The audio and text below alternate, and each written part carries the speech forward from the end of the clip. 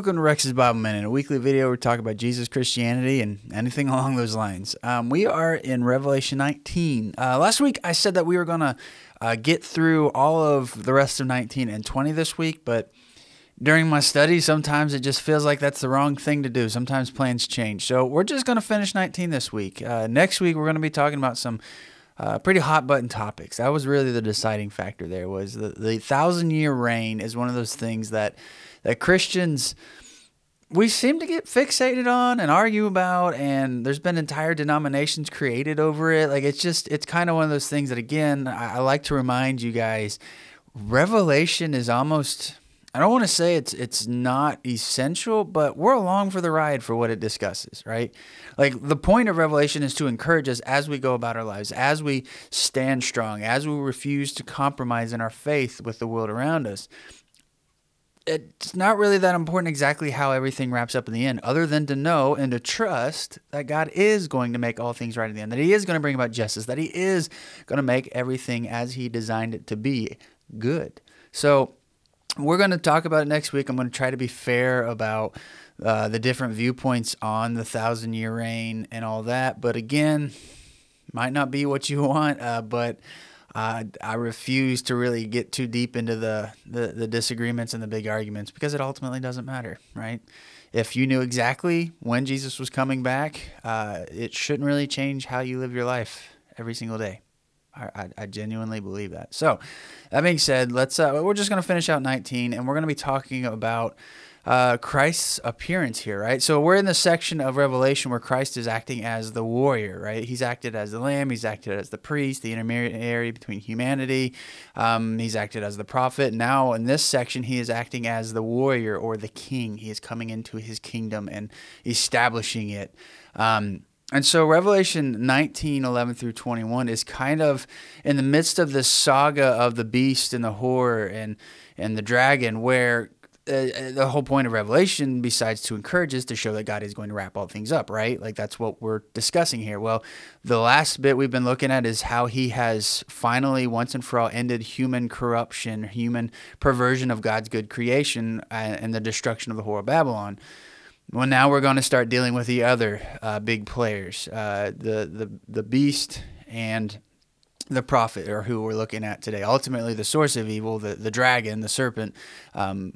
He'll be next week, in the next few weeks. But here we're looking at the beast and the prophet. And so in the context, just to remind you guys, the beast is a metaphor for empire, right? He's a personification of empire. So in the day that John was writing this down, as Jesus revealed it to him, the empire that was oppressing God's people more than any other, there were more than one empire at this time in the world, was the Roman Empire. And so we see in this beast, there are things that very clearly show us he's talking about the Roman Empire here, the seven horns, that's the seven hills of Rome. Like, the point is not that this is a prophecy about how Rome will be destroyed. Rome's already gone. It died 1,000 years later when Constantine finally fell at the hands of the Muslims. And honestly, it kind of survived a little bit beyond that, but really it was dead and gone then.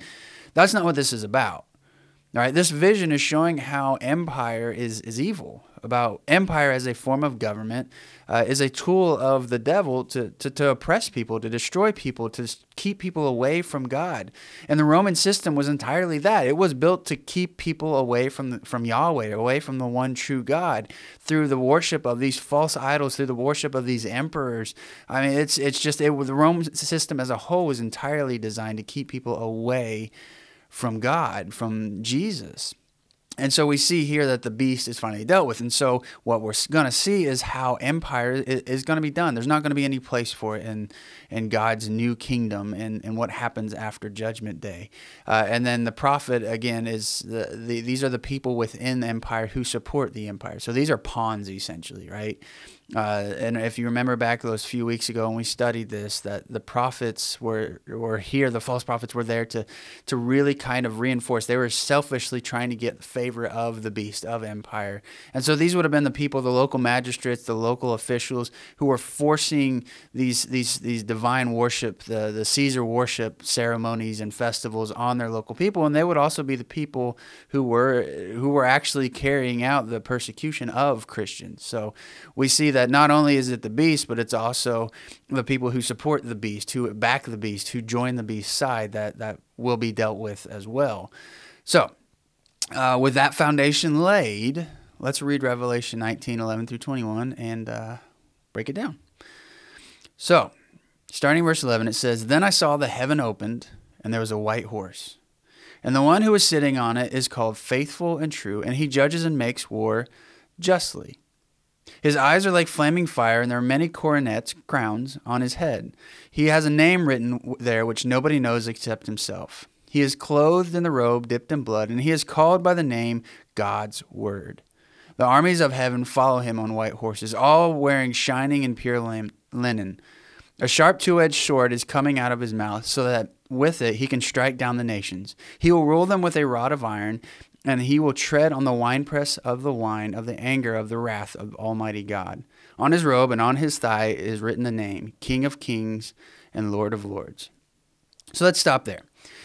This first section, 11 through 16, we're talking about Jesus. This is Jesus showing up. This is the parousia.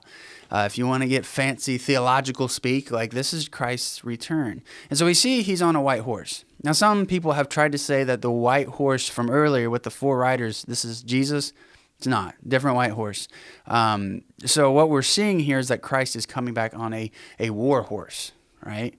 So that's what a white stallion is. It is the war horse. If you study it, and you, especially around Christmas time when we talk about, or not Christmas time, Easter time when we talk about the triumphal entry, there's a study you can go down about how when a king entered into a city, what he was riding on signified his intentions. So a donkey signified peace. There was no war. If a king rode into a city on a donkey, it was signifying peace, that there was no hostility and intention. If they rode in on a white stallion, that was a war horse. That communicated another message. Here, Christ is riding in on a war horse. When he entered in the city of Jerusalem before he was crucified, he rode in on a donkey. There's a big difference there. So we're seeing all these kind of symbols and messages being conveyed. And we see it throwbacks to the very first part of Revelation where Christ is described by John. So we see his eyes are like flaming fire, and there's a sword coming out of his mouth. What is the sword? The sword is the metaphor for his word. It actually says that he is God's word. That is the name by which he is called. And that throws back to John 1. In the beginning was the Word, and the Word was with God, and the Word was God. And so we're seeing here all of his weapons, all the things that he's communicating is, number one, this is a message of war. Jesus is coming to carry out a war. But it's not a war like you would expect. Let's finish reading this section, and then we'll get into it a little more. It says, "Then I saw a single angel standing in the sun, and shouting in a loud voice, calling to all the birds that fly in mid-heaven, 'Come here, gather round. This is God's great feast. Come and eat the flesh of kings, and the flesh of generals, and the flesh of the strong, and the flesh of horses and their riders, the flesh of all people, free and slave, small and great.' And I saw the monster, empire, and the kings of the earth and their armies gathered for war with the one who sits on the horse and with his army. And the monster was captured, and with it the false prophet who had performed the signs in its presence, with which it had deceived those who received the monster's mark and those who worshipped its image. The two of them were thrown down into a lake of fire, which burns with sulfur. All the rest were killed by the sword which came out of the mouth of the one who was sitting on the horse, and all the birds feasted on their flesh." So we see in this scene a vision of Christ leading the armies of heaven, and then we see the beast, the tool, the empire of the world stacked up against him, and they lose. And the empire, the beast, is finally done away with, and so are those who supported him. Now, if you go back through, and I'm quoting research here, this is not my own thoughts, but I'm regurgitating it, that if you go back through and you look at all the different manuscripts and stuff we have about the expectations of the Messiah, the Savior, the Christ, the Anointed One, right? Those are all the same meanings. The Jewish people had an expectation that there would be this great Savior who would show up. But there wasn't really a consensus on what he would look like. Like if you read like the Dead Sea Scrolls, or you read some of the commentaries by the rabbis, or there was a bunch of different thoughts on what he would show up as. Some kind of viewed him as a warrior king, kind of like David. Some viewed him as a priestly king, kind of like Hezekiah or Josiah.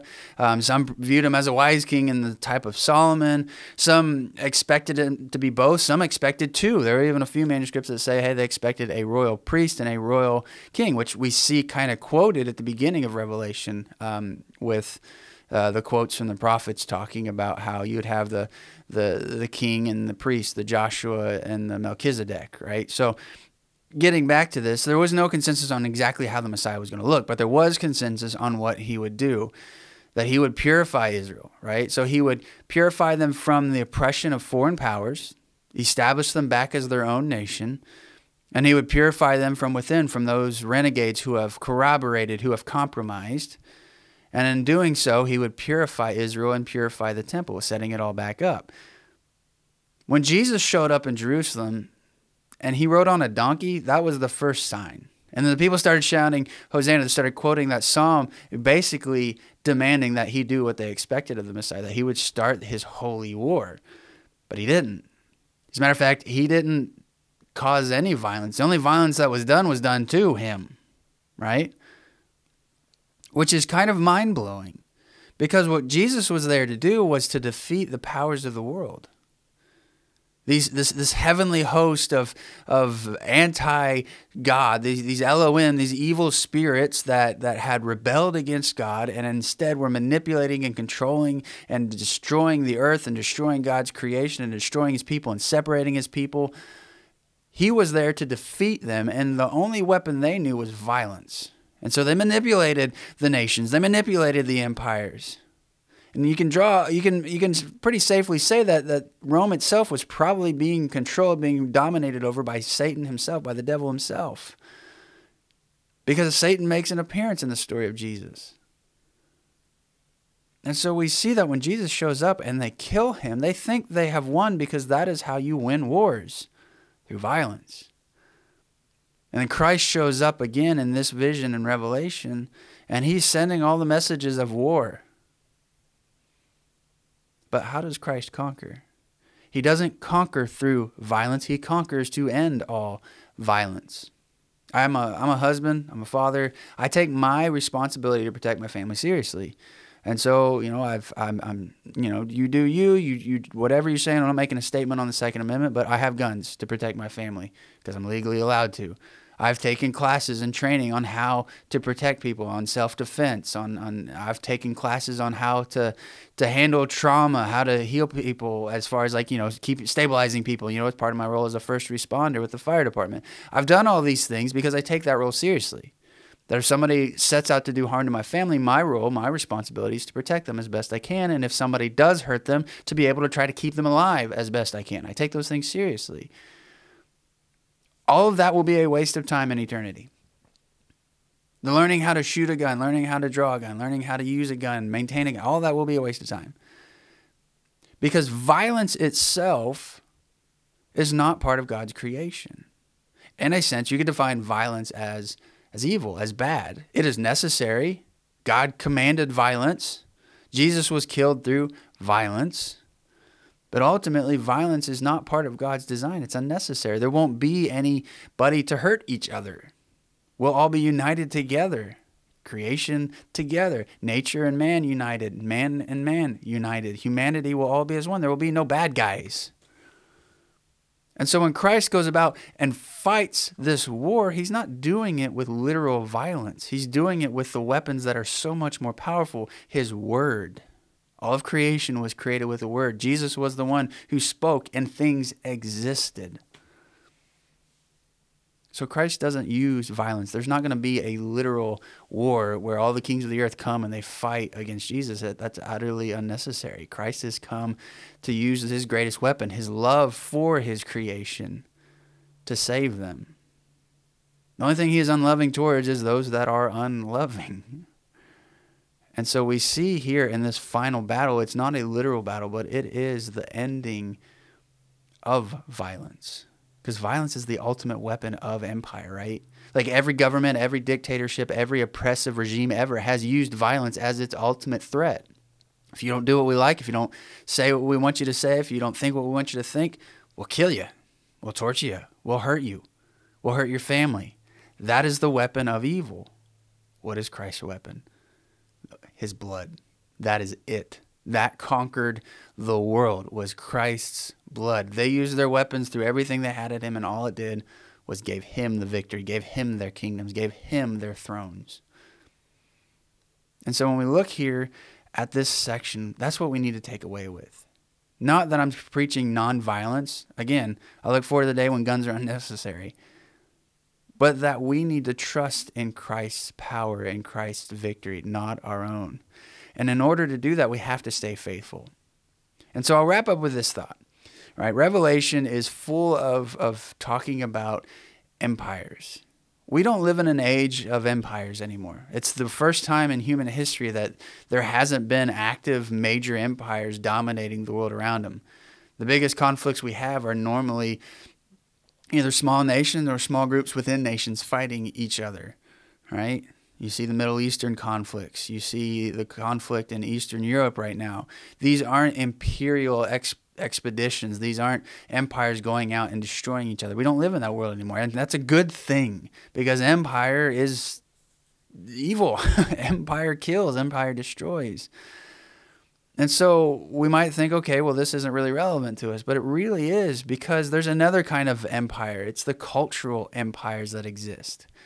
These waves of powers of influence that come over us constantly, where people will identify more with a culture than they will necessarily a nation.